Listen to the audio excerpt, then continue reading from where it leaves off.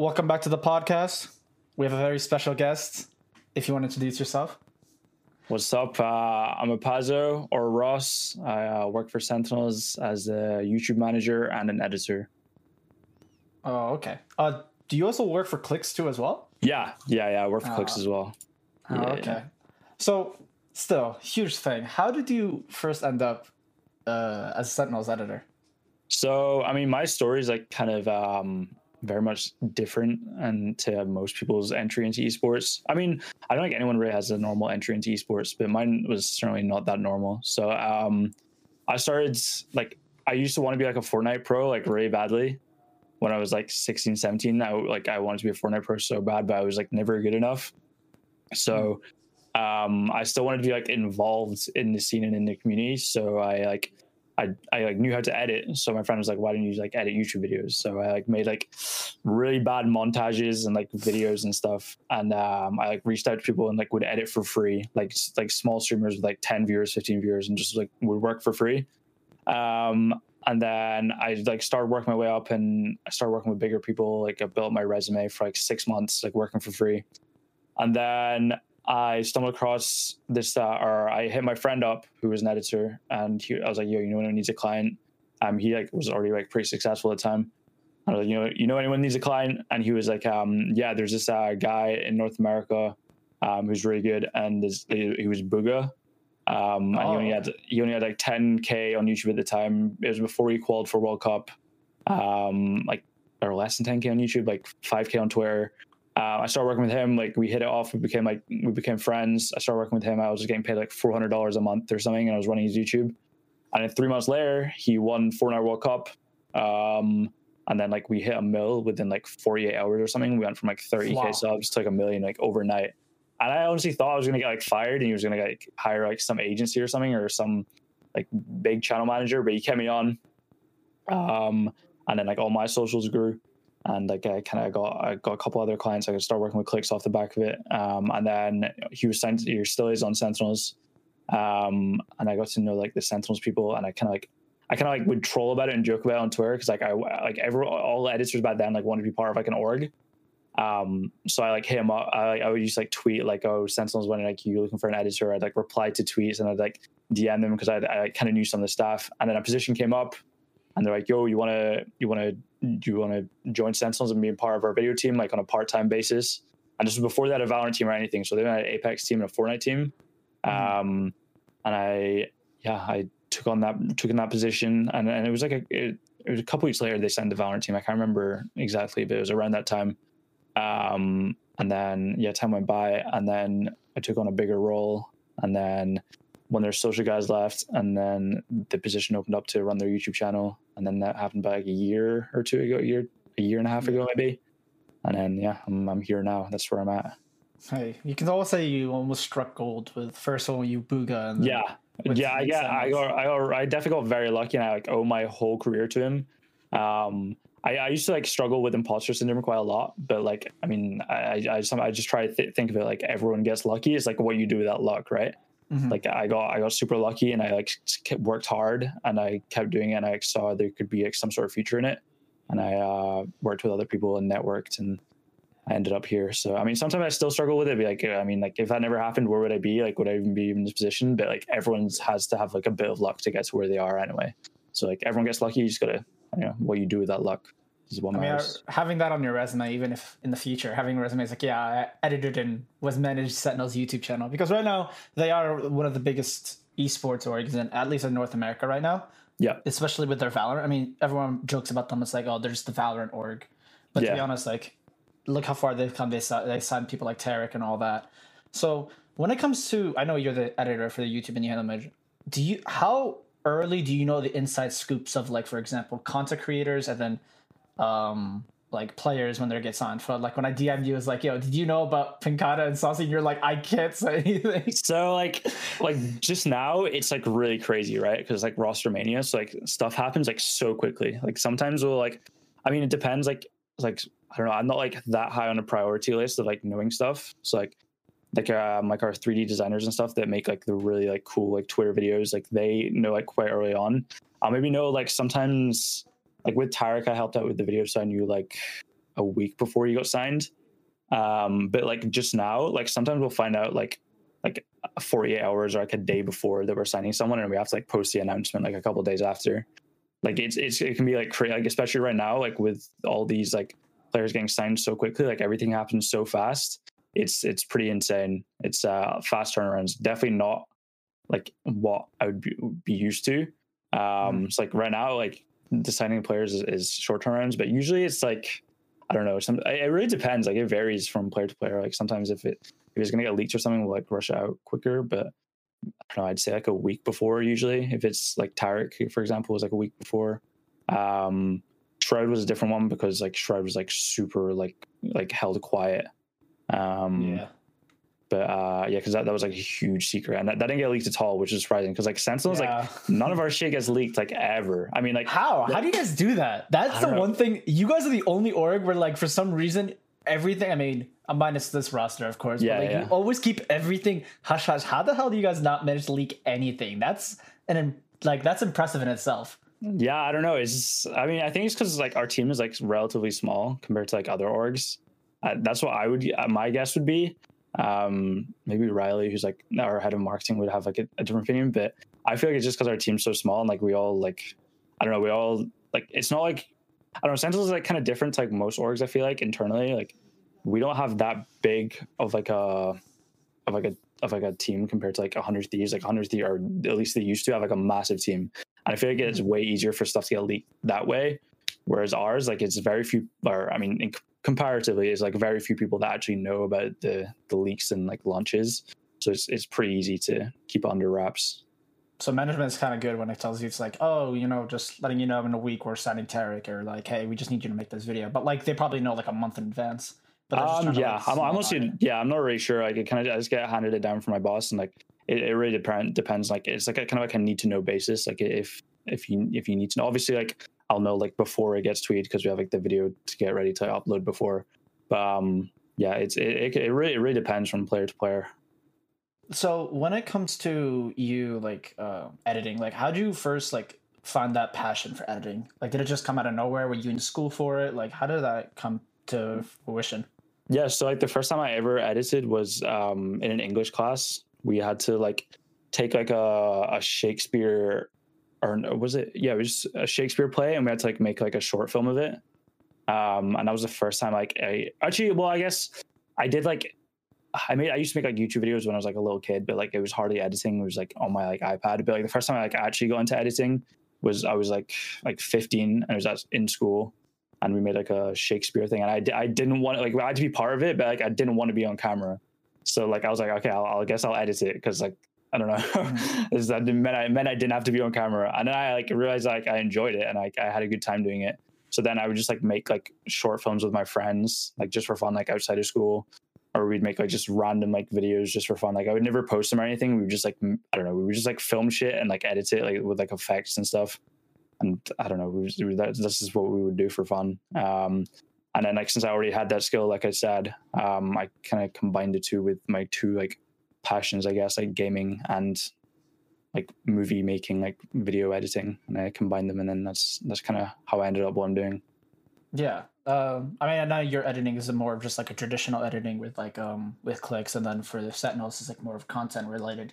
But I know like how about other editing like styles, like for like the Frag movies, like the moves, like how he does his editing style. Like what do you ever think about what do you think about those kind of edits compared to like yours, where like you're more traditional, it's more just like, hey, we're based off content, we're not like super flashy, colorful, all around music, all that stuff. Yeah. I mean, honestly, I think my editing like sucks. Like I've never really been that good at editing. I've just like done enough editing like that like I need to. Like I really enjoy, my main passion now is like YouTube management and channel management. I think that's like I'll end up doing more of that and less editing. So like I have like a lot of respect for like the editors are like actually really good. Like I know enough where like I can make a video look good, and like I feel like my storytelling is better than like my actual effects and like transitions. So, and like the technical aspects of editing, like I enjoy. Like we've done a couple docu-series and stuff, and I enjoy that, like the storytelling and the pacing and stuff. I really enjoyed that. Mm-hmm. But like in terms of like the moves and who else is there's another one, the Force, I think was one of them. Yeah. Yeah, their like their editing style is so cool. I love it. I wish I could do stuff like that, but I just like never dedicated the time to it. And I think I'm kind of closer to ending my editing part of my career than I am to like go back, and maybe like I'll do it for fun and like learn how to make stuff like that. But I mean, yeah, I just have like so much respect for them because I've tried like doing stuff like that, and I don't know, I just gave up because it's just like so much effort, and like the creativity these guys have, they get a lot of hate, which is kind of weird. Yeah, I was gonna ask you about that. Like, why do you think they get so much hate for like no reason? I feel like they're just like they're making. I don't know how to say this, but like it just always feels like they're just like showing their creativity, and it's like they're just trying to make it fun. But for some reason, a lot of people find it like hateful. So I don't know if they're just jealous or more just like they don't. It's not anything for. It's what's weird about it is they don't edit anything offensive. It's just like Valorant clips, but people get offensive. What do you think like the main reason is why they get so much hate for their editing? A lot of like the editing community is like kind of weird. They can be kind of weird, and there's a lot of like fragile egos, and a lot of people like see people like getting like I mean, a lot of it. I wouldn't say like maybe in like main esports right now, but like a lot of like editors like from the old community like Parv and stuff. Like a lot of them would like get mad when they see someone being successful, and also because like the moves and like all like that editing styles like TikTok editing, where like a lot of like editors have this like weird like superiority like complex because like they came from like COD editing or like CS editing. And they're like, oh, this guy just blew up on TikTok, like I've been doing this for years and my videos don't get as many views. And a lot of it, like it comes down to that people will say it's not, but in my opinion that's where I think it comes from. Like people with just like fragile egos that they see someone else doing way better and like, oh, he's not doing this, he's not like, I don't know, like whatever, like they're not doing it the right way or whatever, or the way they would do it, like the traditional way. And people are like, oh, they're blowing up and it sucks, it's just repetitive and it's the same thing. But like at the end of the day, if people enjoy watching it, that's what matters. Like the whole reason you should edit is to make the viewer enjoy what they're watching. And obviously they're doing that, the viewers are enjoying it. I mean, maybe it's like slightly repetitive and the same stuff, but like the viewer enjoys watching it, and that's the end goal. That's all that matters. Like I really don't understand why people get so upset about it. It's kind of cringe and kind of weird. Yeah, you can also say they're killing it. You can also say kind of like content creators as well, because there's some content creators like I mean, I personally have never run into like any toxic content creators. So like, but I hear like stories about like, hey, like they'll talk shit or they'll downplay some content creator because it's like, oh, I should be the one blowing up, like not him. I should be the one. I'm better. But it's like, I feel like a lot of people don't. There's a lot of people that more. I don't know. You're saying it's editing community is kind of the same because when it comes to, I remember editors, they're just like, they just edit and that's it. But I feel like now more editors have more of a personality. Yeah. Like they're actually shown a lot now. And it's kind of nice to see because let's be serious, they do put in a lot of the work. They just put in as much work, a lot of the work as like the actual streamers or like the content creators do. So it's always nice to see, but it kind of sucks that a lot of the content creators and like editors, not a lot of them, but like some like they're just fragile egos. I feel like people don't support each other and it kind of sucks. Because I always feel like we're like, let's be serious. Esports is still a very new thing. If you can kind of agree with me on that, because people it's still not fully accepted. I feel like because it's like, oh, you're just watching video games. You're just playing video games. You're not doing much. So what would you do? Like, what do you think should like change about that? Like, as in like esports being like widely accepted. Well, accepted and more just like content creators and editors more being supportive than just like attacking each other. Yeah, I mean, like, I feel like content creators and people like working together is like, I don't know, is like a huge like hack and cheat on like how you can like grow super quickly. Because like if you can like intermingle like your fan bases with each other, like I don't know, it seems like a really easy way to grow really fast. Because if you can get like some of their audience to come over to yours and then your audience goes over to theirs, I don't know. Yeah, a lot of people like will only want to go and like work with people above them. But there's a lot to gain from like collaborating with someone below you because like their whole audience might have never seen you before. And a lot of people have like, a lot of people just have like this weird like ego and not wanting to work with someone smaller. But I think a lot of content creators could definitely gain from like working with smaller people. I mean, I don't know, like maybe not like super small compared to them, but I mean even then. But it's I don't know. A lot of people just need to drop their ego a little bit. Like people hit like 100K subs or something, and then they think they're hot shit. Yeah, I don't know. It's kind of weird, but I don't know. I guess that's just like the internet. They focus a lot on the numbers. It's like, hey, my numbers are bigger than his, I'm better. It's just like, it's not really that. It's just like how you carry yourself and how brandable. I mean, you do work for, I mean, Sentinels is a tier 1 org. So what do you think like they look for more than the content creators? I know you're not in like the marketing area more, but like you could definitely, I mean, you work in the YouTube, you're like YouTube management. So you see the numbers and you're like, okay, if our numbers are like good like this, if our editing is like this, our style is like this, our uploads like this, what can you give some advice for some content creators that do want to be signed to a tier 1 org in the future? I mean, because you've worked with Click, you've worked with Booga, you're working with Sentinels now. So what tips or like what you think are like some advice you can give to some content creators that do want to get signed in the future? Yeah, I think consistency is like probably like one of the most important things.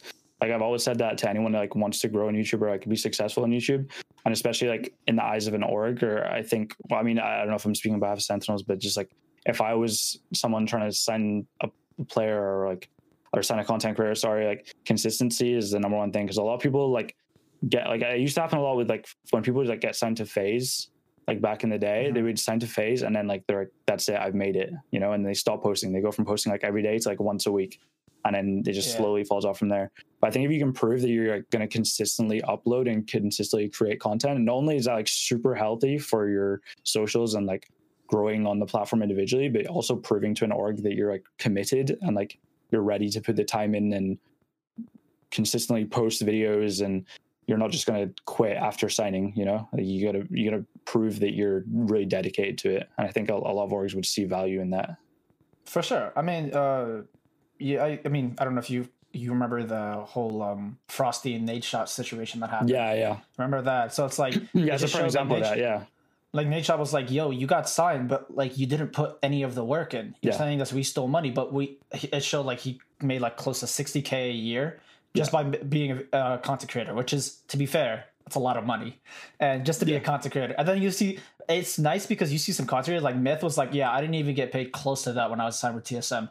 Yeah. And like that was TSM and they're like a lot, and then they're like big and all. So it's like interesting to see like the consistency. And then like, I feel like a lot of people lose patience as well. Yeah.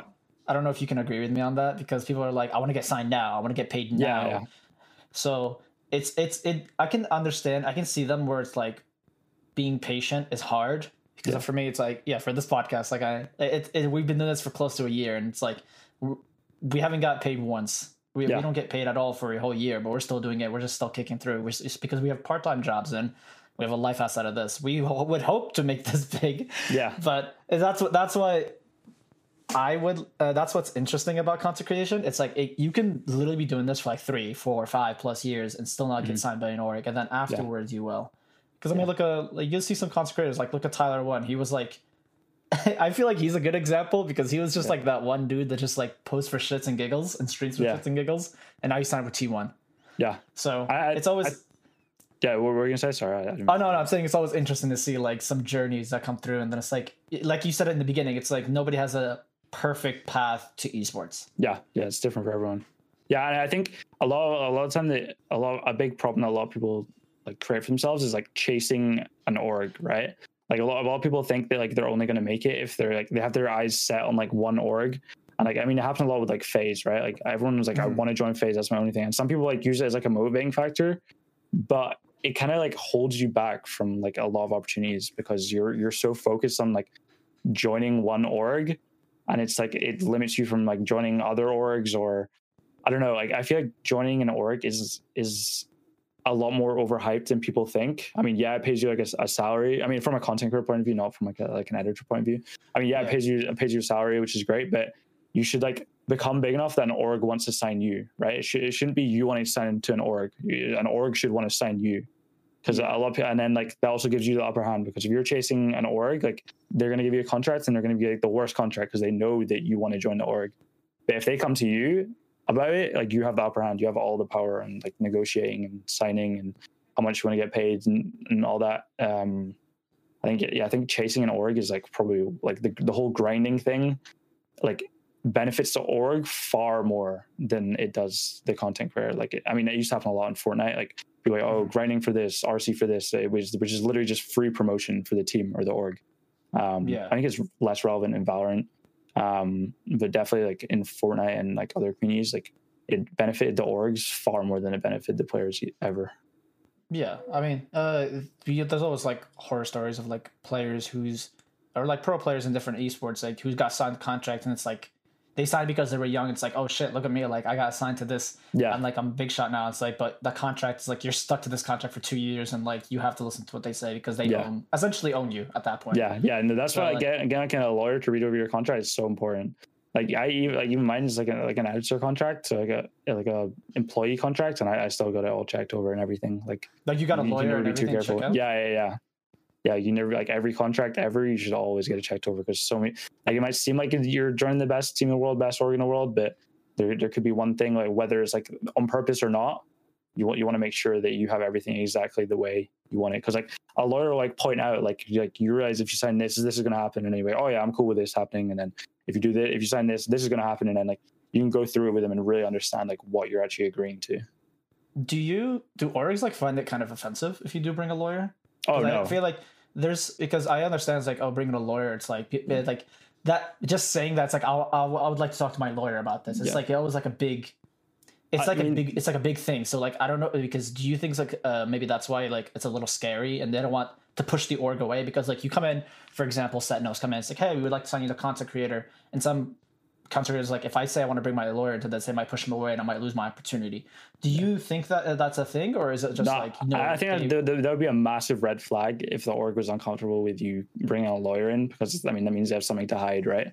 Like if an org turns you down because you want to bring a lawyer in, like I think you should immediately cut all ties with that organization, because that is just a bad idea. Because I mean, lawyers like only trying to help you and make you in the best situation, and like your org should also want the best for you as well. And 100% get it checked over. Like, even if it's like a small contract, even if it's like a tier 3 contract or something, you definitely want to get it checked over, because I don't know, there could be some stipulation where you're like a tier 3 and then you get really good, and then you want to go join like a tier 1 team or a tier 2 team comes knocking, and then you can't because this org has you locked in, or they get to take like 10% of your future salary or some crazy shit like that. That you always want to get it checked over. Yeah, and it's people sound like it's a lot of work but scary, but in the future it always means. Oh yeah, 100% worth it. Yeah, like I mean, I can't remember how much. Like I had like a family friend who's a lawyer look over it. But like if you're it's definitely worth the money to have a lawyer look over your contracts. Have you ever seen a contract where like you were like, oh yeah, it's good, but then a lawyer picked out, it's like, yeah, we just want to let you know, like it's a little bit sketchy? Or I mean, not my Sentinels one. I mean, I don't know how much. I mean, I won't go into it, but like I'd never had any problems. Like I mean, my lawyer would go through it and be like, you understand if you do this is what happened and this will happen. But like I already knew that and like was understanding of what it all meant. So yeah, I never had any problems. Luckily, thankfully. Was Sentinels always like the first option, or were you always like were you big fans of other orgs that you were like, damn, I would have loved to edit or manage the YouTube for? Yeah. Before not saying that you don't like Sentinels, it's just I love Sentinels. I would never. I genuinely would never go to like if 100 Thieves like offered me anything, or FaZe or anyone. Like I love Sentinels. I love the people I work with. Like I wouldn't trade it for anything. Like the culture like at Sentinels is it's like it's not like laid back, but it's like super like cool. Like all the people are really cool. I love everyone I get to work with. My boss Sean, like everyone's like super smart. Like it's like we have a good time. We like have fun working. Yeah. You know? You guys meme a lot. I love your Twitter. Whoever runs your Twitter is like the funniest. Oh yeah, that's Dom, Tagney, and Riley right there. Yeah, no, they're one of the funniest people. Like they're great. They're like how they run the Twitter is what I think every esport org. Yeah, like they wrote. I mean, Sentinels do it best. Like, so, bro, I would like the honest truth on everything I love. Like, so I would never go anywhere else for Sentinels. Like, people always think, oh, 100 Thieves is the best, or whatever. But I would never leave Sentinels for because anything. There's a lot of stuff in the background that it's never publicized. Like they do. It's like, I mean, it's I don't know how editors have it, but you know, like of course, players and content creators is like, hey, like you know, I just don't like the environment, like the culture here. It does not fit me. So like you can't just say I would like to fit TSM and then you go there and it's like nothing like you expected. So I feel like a lot of people don't understand that. It's like, hey, it's a tier 1 org, but like, are you gonna be happy in it? Yeah, you're gonna fit. Yeah, exactly. Because like, I mean, the thing I like love about Sentinel so much is like since it's like a smaller like team relatively compared to like other orgs, and obviously like we're growing, like and now we're part franchising, like the org is gonna grow. But like at least right now, and I think we're gonna try to keep it as much as we can the way it is, because like it obviously works so well. But like, yeah, we can have like influence over like anything. Like we all like talk about everything. Like we all talk about like what's going on in Twitter or what's going on in YouTube, and like we take things that's going on Twitter and like we talk about it and try to put it into the YouTube videos, and like we can have influence over like everything. Like it's really cool like how much like impact and like creative freedom you can kind of get. Whereas like I think like if it was at like an org like TSM or something, like it's like a huge company and there's like layers of management, and it'd be so hard to like if I came up with a video idea like as an editor at TSM, I doubt I would like be able to go much further with it. I mean, there's probably ways, but at Sentinels, I can just like pitch it to my boss or pitch it to Riley or something, and then like the likelihood of it actually happening is like super likely. Yeah. You know, like the whole like tens tries series. I don't know if you've ever seen that on YouTube. Like that was something like we all just came up with together, and like we have a bunch of ideas of like future tens tries, and it's like the whole company, like it's like designers like pitching in ideas, and like everyone like gives their opinion, and it's like really like the whole of Sentinels behind everything. It's not just like we're all divided into groups. It's really cool. Like, so for like, do you tell them it's like what ideas have you like pitched in? It's like, hey, I would this would like really be cool if we just got all the players and they just did this, or they would answer this question. Like, have you which videos have you done that like has actually put through and you guys edited and pushed out? Honestly, like I couldn't name one where it's like individually, because it really is like such like a group discussion where it's like kind of we're building off of like each other's ideas. I really enjoy the 10 try. I can't remember who came up with 10 tries. But like there was one 10 tries idea. It was like 10 tries playing Valorant on like the cheapest setup on Amazon, and we had some problems, like technical issues, so the episode never came out.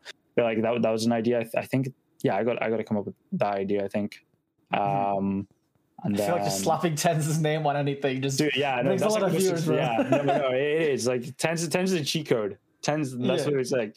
Like any clip, like when we used to like do a lot more of like highlights where we just like post like stream highlights, like he was the easiest one, because like usually with like other people you'd have to like scroll through and like pick one clip there and then scroll through. But like literally if like I go in Tens and like download the top like 30 clips of the week, like at least 25 of them would be ready to go straight onto YouTube. I wouldn't have to delete any of them or anything. Like they would like go straight into the video. He's crazy. Like Tens, they just put Tens' face and name in the thumbnail and it's a 1 million view video. Have you like you've spoken to Tens personally? Like how is he like off stream and like off practice and all? Yeah, no, they're like all really cool. I mean, I don't really like, talk to that many of them that many of them that often. Like sometimes there's like recording sessions, but I'm not really in all the recording sessions. But like from the contact I've had with like all the guys, like they're really cool. Like I met Tarek and Dapper like a couple weeks ago at TwitchCon, and that was really cool getting to speak to them in person. They're all like super cool. They're all like, but like you go with them just like, yo, just by the way, I'm the editor, or like they already knew. Yeah, I mean, well, so like it was kind of weird because like I mean, like at TwitchCon in general, like you don't know if someone's gonna remember your name or not. So like Tarek, I hadn't really like spoken to before. Like I think I'd been in a call with him like once maybe, or maybe not at all. I can't remember. I don't think I had, but I went up to Tarek and I was like, yo, I work for Sentinels. I know, because I knew Sean knows him quite well. I was like, oh, Sean's my boss and stuff, and he's like, oh, no way. He's like, oh, you're the guy that makes me look good, and I was like, oh yeah, like joking with him about that. And then like when I met Dapper, like that was really good. Dapper remembered me because like I'd been in a couple of recording sessions with Dapper. That was cool. Because then I go up to him like, oh, yo, what's up? I don't know if you remember me. My name is Apazo. He's like, oh shit, yeah, what's up, Apazo? Like, how are you doing, bro? Like it's cool. It's cool when they like remember you. I mean, I don't know. It's yeah, I don't know. It was a good time getting to meet those guys in real life.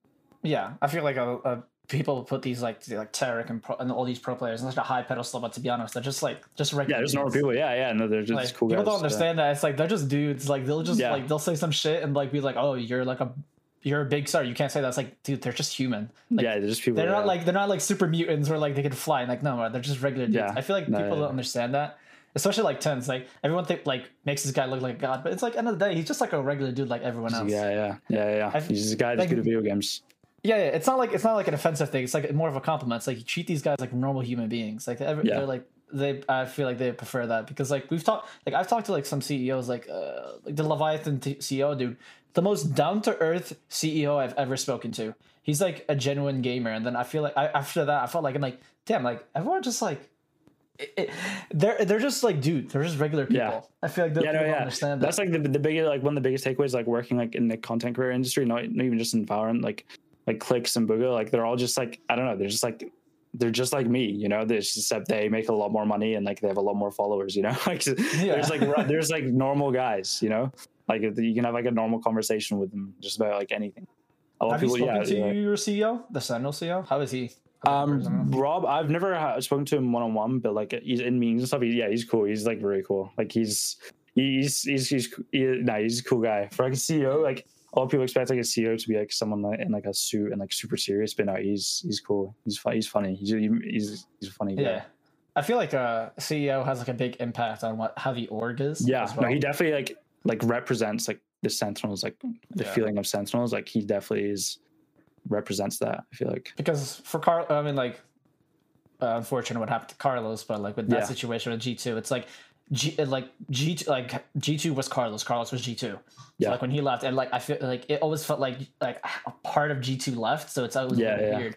And I feel like every CEO has like they have more impact. For like Nate Shaw, like he feels like 100 Thieves. He is like, without him, I feel like 100 Thieves would kind of be like a little flat. So like he is 100 Thieves is him. So seems like Hex as well.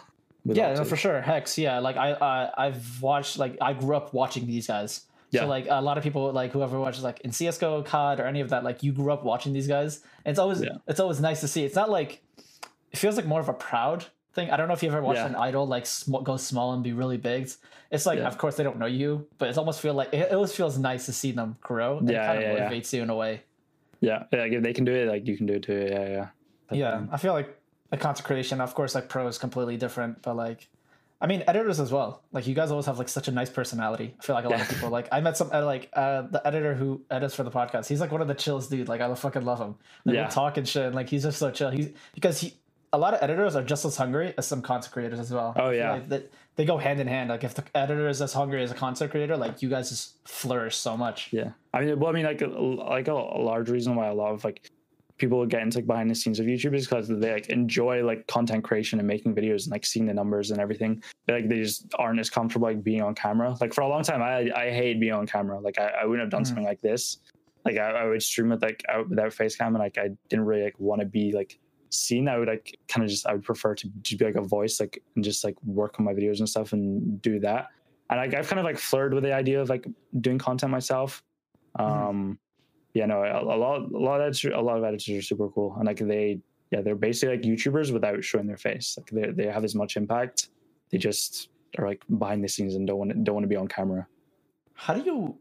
Because you said you work for like Clicks and Sentinels. How do you manage both of them at the same time? I feel like that's a lot of work because they are like high. I mean, you're working for very high profile people and orgs. So like, how do you manage to do both of them at the same time? Like, what's your schedule usually like? Yeah. So with Clicks, like I kind of delegate a lot now. So a lot of like I hardly ever really edit Clicks videos myself. It's I usually, so like the way it works with Clicks, not with Sentinels, but Sentinels I got like a flat salary.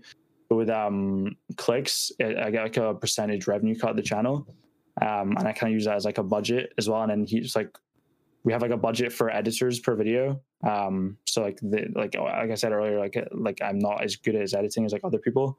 So I like hire this guy we have called Luke's, and he's like really good. He's like super talented, like one of the best editors I've ever worked with. And we'll pay him like X amount of money to edit the video. And then my job at that point is just like coming up with the video idea. So I'll like send him like the part of the video I want. Like, so maybe Clicks is, I don't know, he like plays Fortnite arena fill, and he meets this like little kid who's like super funny. And like it's like an hour section of like an 8-hour stream. And like, from like 2 hours, 36 minutes to 3 hours, 12 minutes. I want this part cut down into 10 minutes. I send it to him, and then he like works on it. And then like a day or two later, he sends it to me. And then I come up with like the thumbnail idea and the title idea.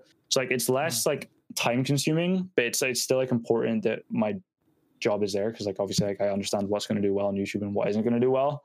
It's like, without having to do the actual editing and like thumbnail design myself, it frees up a lot of time to work with Sentinels and manage both like adequately. Like I probably wouldn't want to take on too much more work, because I feel like it would be unfair to both Clicks and Sentinels, because I wouldn't be putting in like maximum effort. But it's I feel like I already require a lot of demand.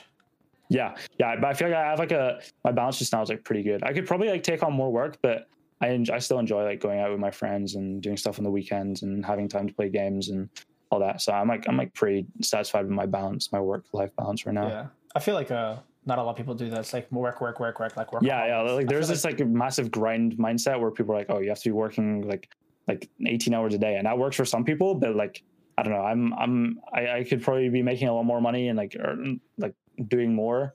But I'm like happy with like what I do, you know, like because burnout is a real thing. People, yeah, 100%. People still don't understand that. Like, if you were like taking another, like you're already, like Sentinels and clicks, right? That's already huge workload itself. If you're adding more, it's like at that point you wouldn't be like satisfied for what you're doing. It's like it's like I'm like I can't breathe. I can't like go out, hang out, get food, like do anything. It's like insane because I mean, I don't know how it is for editors as well. I don't know if like is like burnout often or common with editors as 100%. Well. Yeah. I mean, I've like I dealt with that myself. Like so, back in Fortnite, me and my friends had like a company called Motional, where it was basically like an in-house like as long as it's basically like an in-house like content editing thing. So like we would have like a bunch of editors and a bunch of designers, and then clients would come to us and we'd like run their channels like through the company, and like we had like different tiers of like managers that worked under us and stuff, and like we would run it, and that was like so stressful. Like I was sleeping for like 5 hours.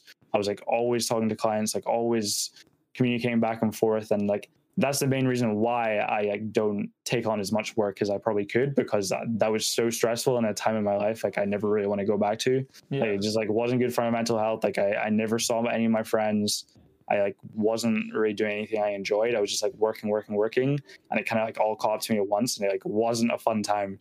So I mean, hats off to people that can do like that grind mindset and that grind lifestyle, but for some people it's just not for them, and like people think that it's like bad that it's not for them, but like I don't know, if it's not for you, it's not for you, and you can still be successful and do well in things. Like I feel like I'm proud of the work I do for Sentinels and Clicks, and I feel like I do it to a high level, but it's not like I'm grinding 24/7. I'm like doing the work when I can, like when I want to do it, and I feel like that allows me to like be more like free creatively and like be able to put more effort in, because I'm not like having to meet deadlines and like having to skip out on leaving my bedroom, you know. It's a nice balance, and that avoids burnout. I mean, you live in different time zones, so you are. Yeah, that part kind of sucks. So how do you? Because I don't know if people know you live in the UK. Yeah. So like you balance, because how many hours ahead is the UK compared to NA? So it's 5 hours to New York and then 8 hours to California. So how do you balance? Because for example, what if like for them it's like they'll message you at like 9 p.m. It's like, hey, we have an idea we want to talk about, and you're like, it's like in the middle of it's like the middle of the night. It's like, dude, I'm like at bed, like okay. Nah, so my schedule is just like completely like in ruins. Like I wake up at like 3-4 p.m. and I go to bed at like 5-6 a.m. Like it's crazy, and it's probably not that ideal. But like I don't know, I've made it work, and I've lived with it for the past like year or two now, because like Sentinels is based in California, so everything is like California time. Like, California. Yeah, so like everything, like the first meeting in the morning is like 6:30 p.m. my time, and that's like 10:30 or 11:30 California time, which is like crazy. But you know, I made it work. I make it work. And like when I went to California like a couple weeks ago, I didn't have like jet lag or anything. Like it was great. Like I just woke up at a normal time. Yeah, because you're running on their time. Yeah. So I mean, it kind of sucks sometimes, because like on like a Friday, like if like my friends like want to go do something, like my friends like invite me out to the pub or something, like, oh no, I've got a meeting at like 11:30 p.m. or some shit. Yeah, you know, like it's kind of hard. It's kind of hard to explain, but they kind of understand now. And Sentinels are pretty cool with like, they understand that my hours are kind of like weird, so they're usually pretty okay with me kind of taking off at random times, or like missing time or whatever. Like I'll like get a lot of work done like before everyone wakes up in California time, and then have it ready for like the start of the day. Yeah. How have you explained like to your parents, is like, hey, I kind of work for an esports, like were they like, what is that? Like how do you explain that to them? So I mean, like they kind of always knew that like I was like editing and stuff, because like I told them about like what I was doing with like Booga and stuff, and like when I was working for free, I mean it was just like a hobby, right? Because I was still in high school, like I was just like doing it for fun, and it was just like a hobby. Like I could still like get my schoolwork done, and I could still like have a social life. It wasn't like really that time consuming. And then luckily, I mean, I guess it's lucky. Like since everything blew up so fast with Booga, it was kind of like, I mean, it literally was like overnight. Things like went from like just being a hobby to like, this is like enough money to be like more than a full-time job. And it got like pretty crazy. And I kind of just explained to my parents, and luckily my parents like super cool and understanding. And like, I love my parents so much, and they like understood that this could be an actual career and it's something I actually cared about. And they like trusted that I could do it. Cause I'm only 19 still. So like I was, when I it was kind of perfect timing. Cause like I left school right as things like were taking off. So like, I mean, I always thought I was going to go to university. I was like, I'm just going to run with this for a year and see how it goes. And then like things, I don't know, are like going pretty well. So yeah, so like things are going pretty well. Like I'm making like good money. I'm happy. I enjoy what I do. And there's like a future and like a future career path of what I want to do. It's like I mean, luckily there was never a point where it was like, it might work, it might not work. It kind of literally overnight, like just did work. So it's like you woke up, it's like, blessed. Oh shit, what happened? yeah, I know. I feel very blessed to be in that situation where like, I didn't really have to like prove it to my parents. Like, oh, like I make like $500 here. Like if I make like more, I could like maybe make a job. Like it was literally overnight. It was like a full-time job. And like, obviously I was very lucky for that to happen. And like a lot of people do struggle with like getting their parents to understand. But I think a mix of like being so successful so quickly and my parents being like super cool and understanding was like just the perfect combo. Yeah. I mean, it's always how I feel like esports right now, because I mean, it's not their fault. It's just they're built on a different generation. I feel like our generation is like, it's hard to explain to the like parents. Like I just tell my parents like I do podcasting. So, oh, what is it for like esports? It's like is that video games? I'm like, yeah. He's like, okay. I mean, we support you, but just like always, I feel like people don't understand. You have to have a backup. I feel like a lot of people was like, oh, I put all my eggs in one basket. It's like, no, man, you. I mean, of course, editing is a little different. I don't know if you could consider editing a little different, because you can go into like editing for like, I don't know, you can go for like a news channel. Mainstream, You could do so you could take that into everything. But I'm saying for content creation, it's like, I mean, for me, I'm studying data analytics and statistics. So like I'm doing coding, but at the same time, for me, it's like this is not anything what I'm doing. It's like completely different. This is like a side hobby. So I feel like I definitely would advise like going full time into content creation from zero. Like it should definitely be like a side hustle that you like work on until it becomes like it can almost compete with or like overtakes like your other job, your full-time job. Or whatever. I feel like people don't understand that. It's just like, oh, I have to. Content creation is the only thing I think of. I'm like, it's not a bad thing. You can always come back to content creation. I mean, I feel like look at Average Jonas. He said he didn't start content creating till like he was like 28 or 29. Yeah. So like he started like to content creators, like that's considered late. But like look at him. Yeah. He's signed with Liquid and all that. I feel like there is no age of when you can't be signed to a content. Like you can't be signed, or like you want to make it big as a career. I feel like people don't understand that. It's like esports, like the one thing. It's like age, like you can be signed at any age, and like doesn't matter how old or young you are. It's just how brandable is that. Can you agree? We can make it work. I'm sure. Brand. I don't know. There's a word for it, but I can't think of it. It's like if you are like how you carry yourself and how brandable you are. I feel like that's the word. But like it's definitely like that matters, because you can't just be like this edgy, like this person who like says this fucked up things. Like, no, man, like it's hard for you to be signed. I mean, I feel like Tyler One's the only person that I can think of that is kind of on that gray line, but he's managed to make it work. Yeah. So it's kind of interesting, because I don't know if like as an editor as well, it's like, have you ever seen like clips or like I don't know if like that's even you can even monetize it, because I know YouTube's a little strict on that. So would you give any advice to people like who are on that edgy side? I mean, it obviously like can still work. Like you have people like Speed, who's like blowing up right now, and he's like crazy successful. I mean, I don't think it's like the model you should like instantly go to is like being super edgy.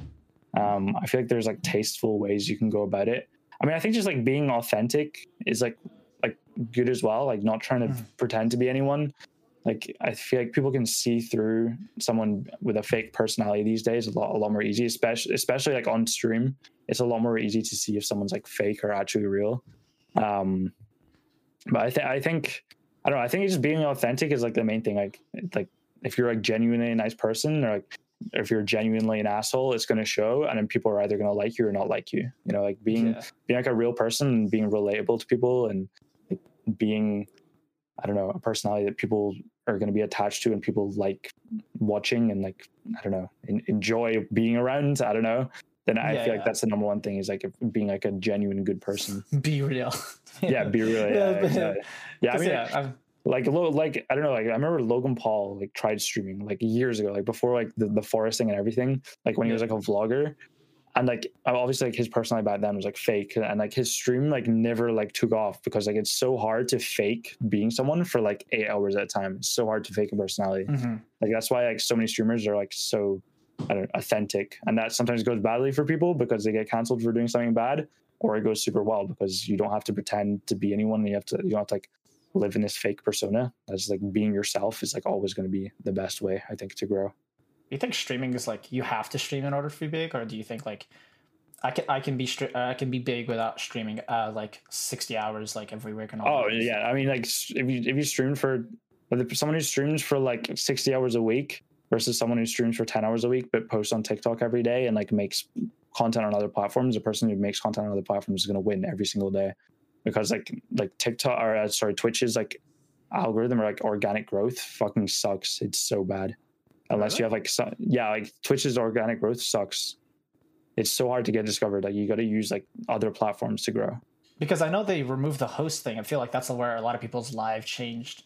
Like I feel like they removed the host thing, so that's why it's like it feels like Twitch is like kind of like shooting their own foot with that kind of thing. Because now you'll see like people moving to YouTube and then people streaming on TikTok and like all that. So do you think like the meta is going to try to slowly shift to TikTok and YouTube, or do you think people should still stick to Twitch as of now? Well, I think what like Ninja's doing is really cool, where you stream on like a bunch of different platforms at once. I think that's like a really cool format that more people should try to follow, because there's no real reason to stick to one platform. Why not stream on all of them? Unless you're like a partnered streamer, obviously, but then like you already have a platform.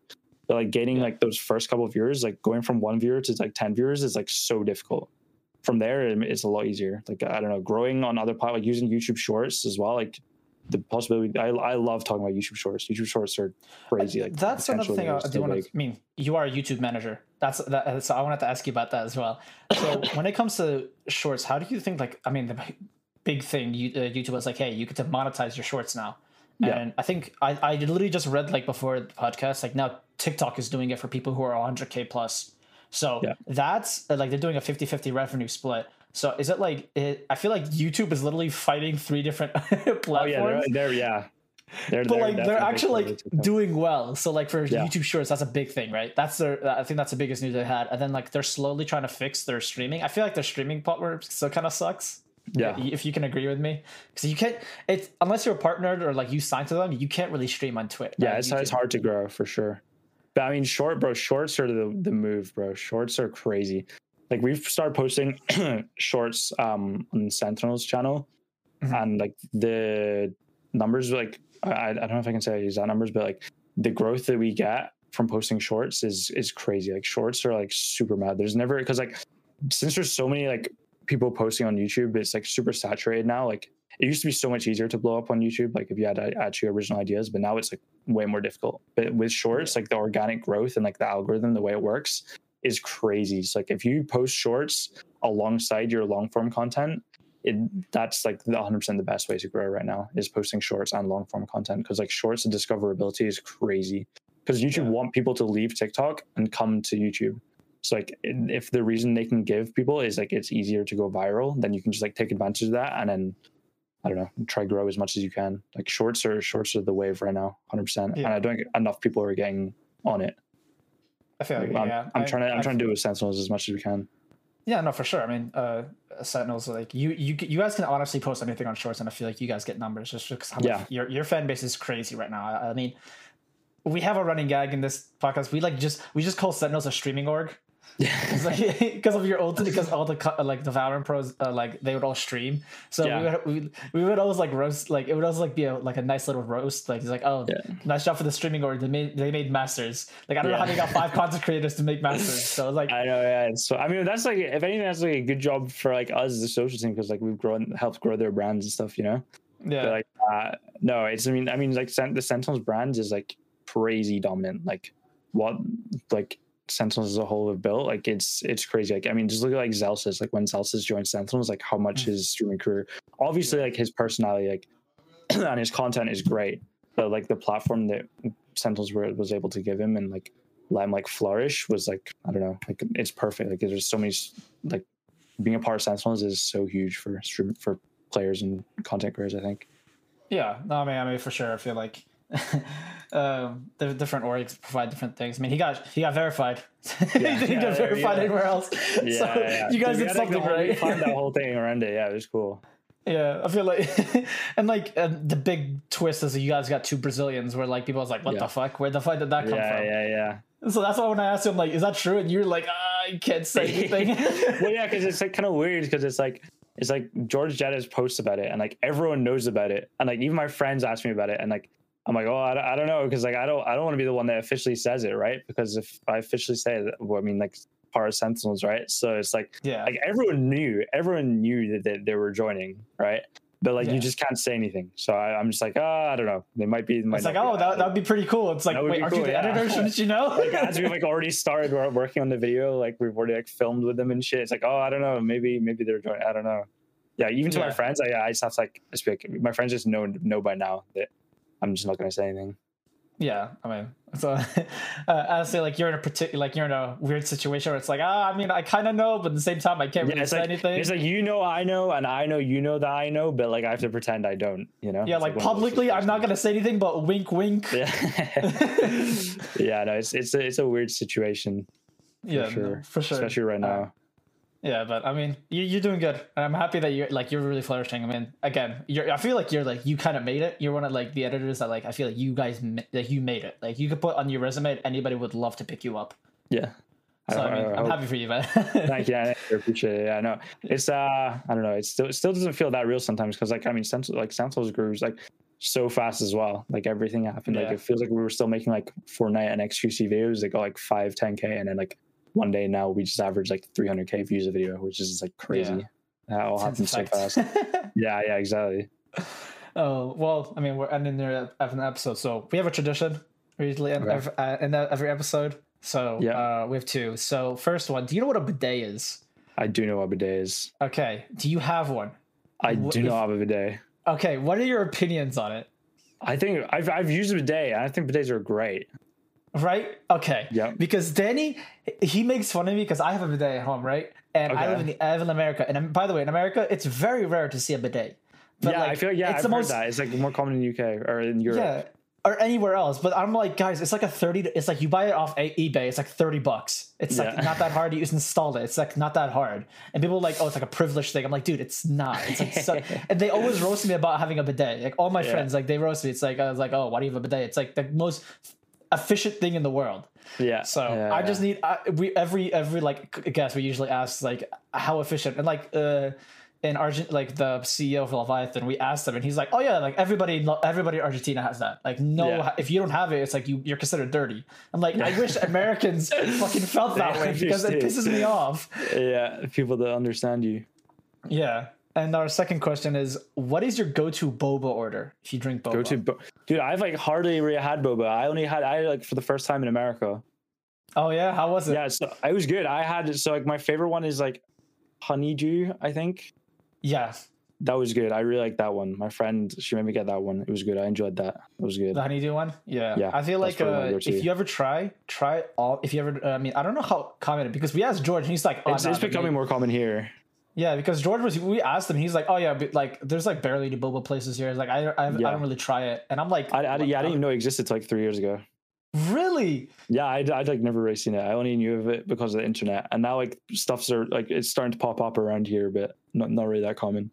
Oh, okay. Is there any places near you, or is it yeah, I think like in the new mall they built, there's one somewhere.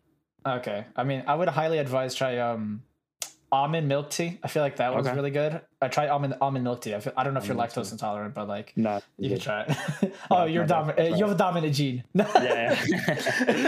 Yeah, that's me. But appreciate you coming on. Thank you so much. And thank you guys for listening. I love you guys. Bye bye.